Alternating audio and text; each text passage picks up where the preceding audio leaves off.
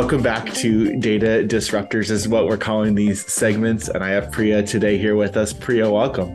Hey, thank you so much, Simon, for hosting me today.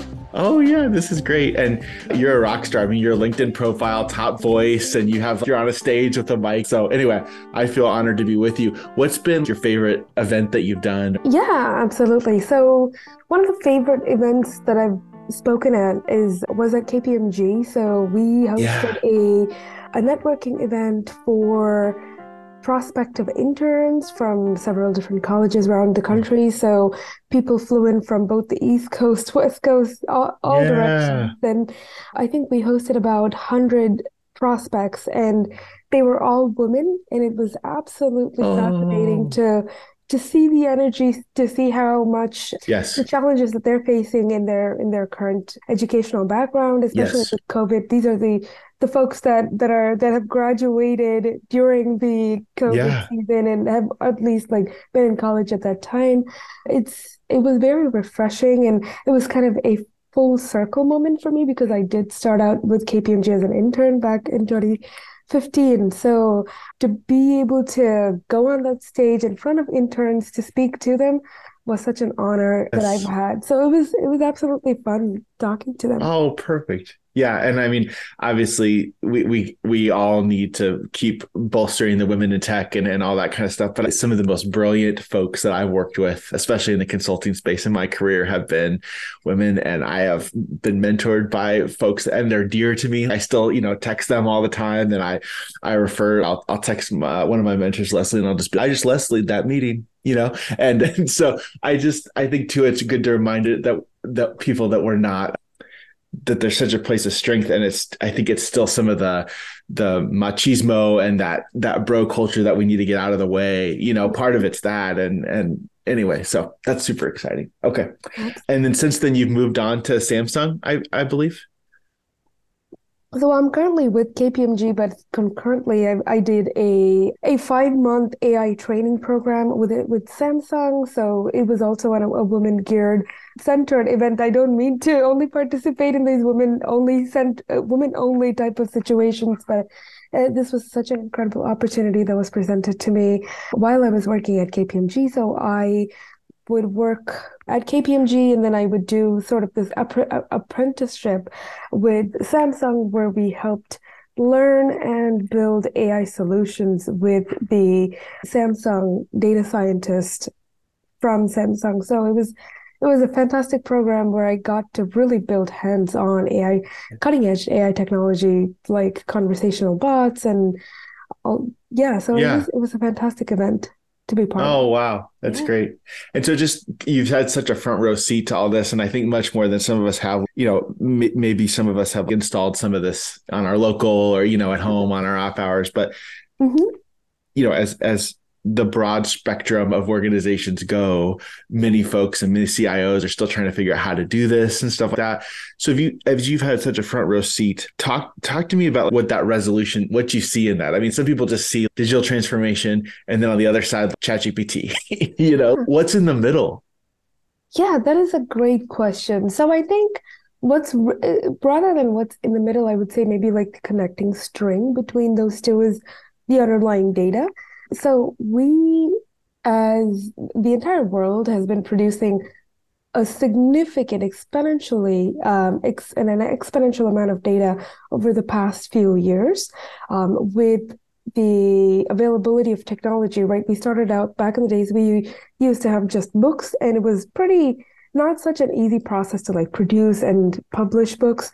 Nowadays, we have books, we have cameras on our fingertips, we have music, we have movies, all of these. And now that we with the internet, right, with the boom of internet over back in like the 90s, we democratized how much data can be created and published and shared. So that's the core of the whole digital transformation that we're seeing, right? We've seen the expansion of data, which gave birth to cloud technology, right? Now that we have so much data, we need a bigger, more sustainable solution to store data and to be able to access data, right?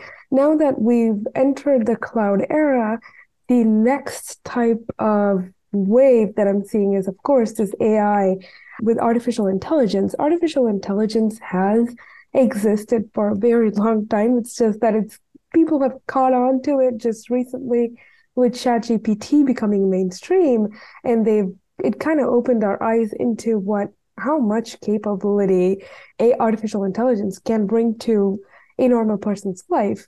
So I think it's data that's the underlying data that is the connecting string. And what really sets an individual or an organization apart is how well they use that data so that they can harvest the benefits of these tools and technologies that are emerging. So Yeah. yeah. I want to get your take on another thing. I grew up going to a lake summer spot for vacation. And I Okay. remember maybe this was, I don't know, 15 years ago now when I saw this, but one of the first car washes in this area that wasn't spray it yourself. It was a drive-through car wash. But it struck me because the road between the main road where you turned off and the car wash was dirt. They hadn't paved the way from the car wash to the main road yet. And so you got a car wash, then you drove down the dirt, road between that, and then your car just got dirty again because it was still pretty wet. And so I just think that there's some places where as we move into new technology and stuff like that, we're getting into these spots where it's, it was supposed to be great and we did our best and we forgot to pave the road. Right. And have you seen any spots like that in your recent studies or experience? Yeah, absolutely. With any new technology, there's always going to be some challenges or issues that come along with it, right? I think the most important piece of any digital transformation is making sure that there's a safe and that the system or the new implementation is secure. And with all of these new technologies coming into play, we've seen quite a bit of clients, and even in the news, we've seen a lot of these security issues and more privacy related issues also come emerging, right? So I think that's across all different types of digital transformations that I've seen. So, for example, one example of that is, if you think about some of the companies that come to your mind when you think about AI would be Tesla, right? Recently, Tesla had an incident where employees were sharing data or the videos of what Tesla cars recorded into within the firm, within Tesla. And that caused a lot of uproar. So safety is very important. I don't own a Tesla, but I'm thinking, okay, if I'm driving a Tesla, yes, do I want the cameras to help make sure I stay on the road or that, I can drive autonomously? Yes. Do I want somebody, sharing that footage of me driving on social media? Hell no. So, And it yeah. was not even just driving of us driving, right? There were footage of folks, like you would have a car that would sit on somebody's driveway, and when a kid passes by, or if there's anything else that the camera can catch on, and some of these cameras catch on to many private moments of those Yes. owners and maybe children. So all of these videos were circulating inside the company, Oh, and that was wow. clearly in violation of the Yes. privacy statements that they've put on their website. And, it's definitely made a dent in the customers' trust with Tesla products. So it's absolutely important as we move on to these AI solutions or even any other solutions for that matter, right? Whether it's RPA, whether it's cloud, we need to ensure that the data stays within the hands of the right folks, and the folks who have access to the data understand their roles and responsibilities within the data for what they should and shouldn't be doing with the data. So it's Yes. absolutely important.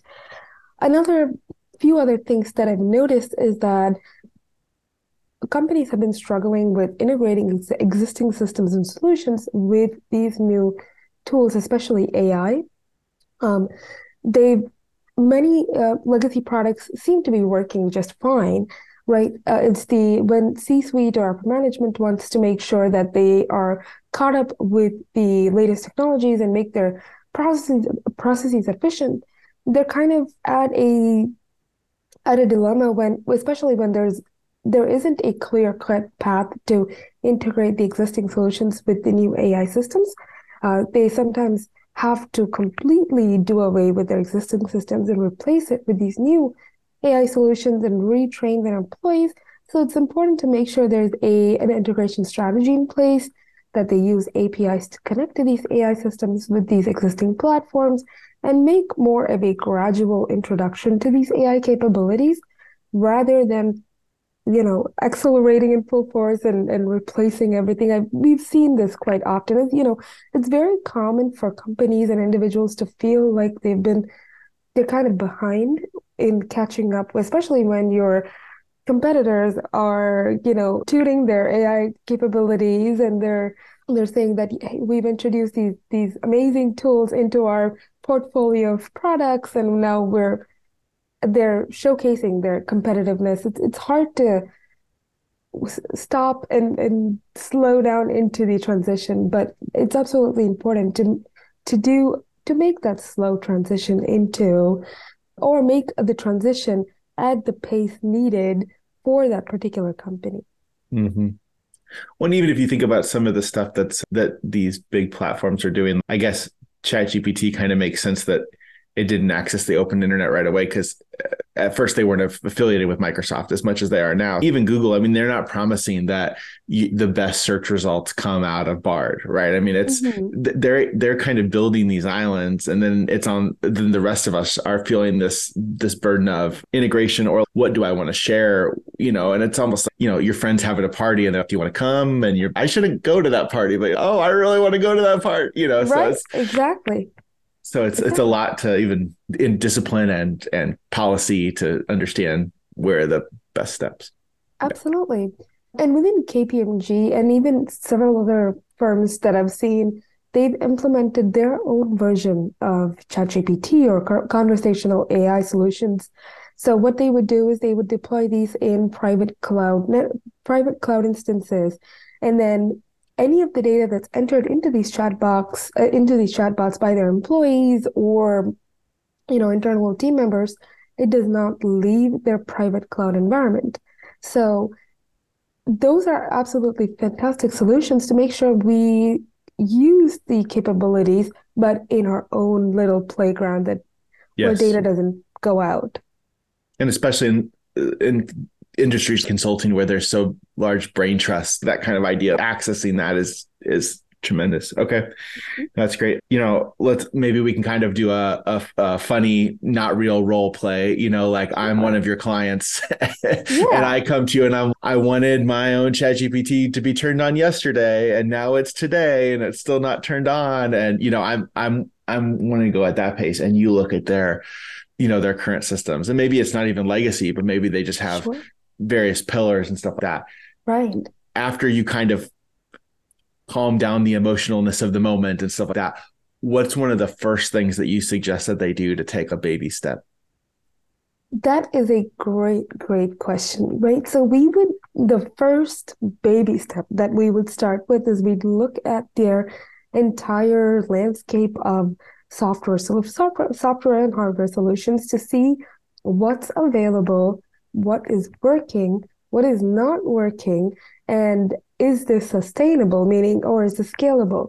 Now that we have, say, for example, they have all of their servers on-prem, and now they want to implement this large AI solution that's also in-house built. They might not have these server capabilities to take on that additional load. So we want to start the first baby step is to start with where you currently are, trying to understand, map your your strengths and weaknesses, and then start from there. Whatever is working currently, working well, keep that as is, and then start with the ones that are broken, right? If there are any weak points or if there are any process challenges that the company is facing, let's let's find a replacement for it using the modern technology. Let's say your customer service operations team is absolutely struggling. There's no centralized data.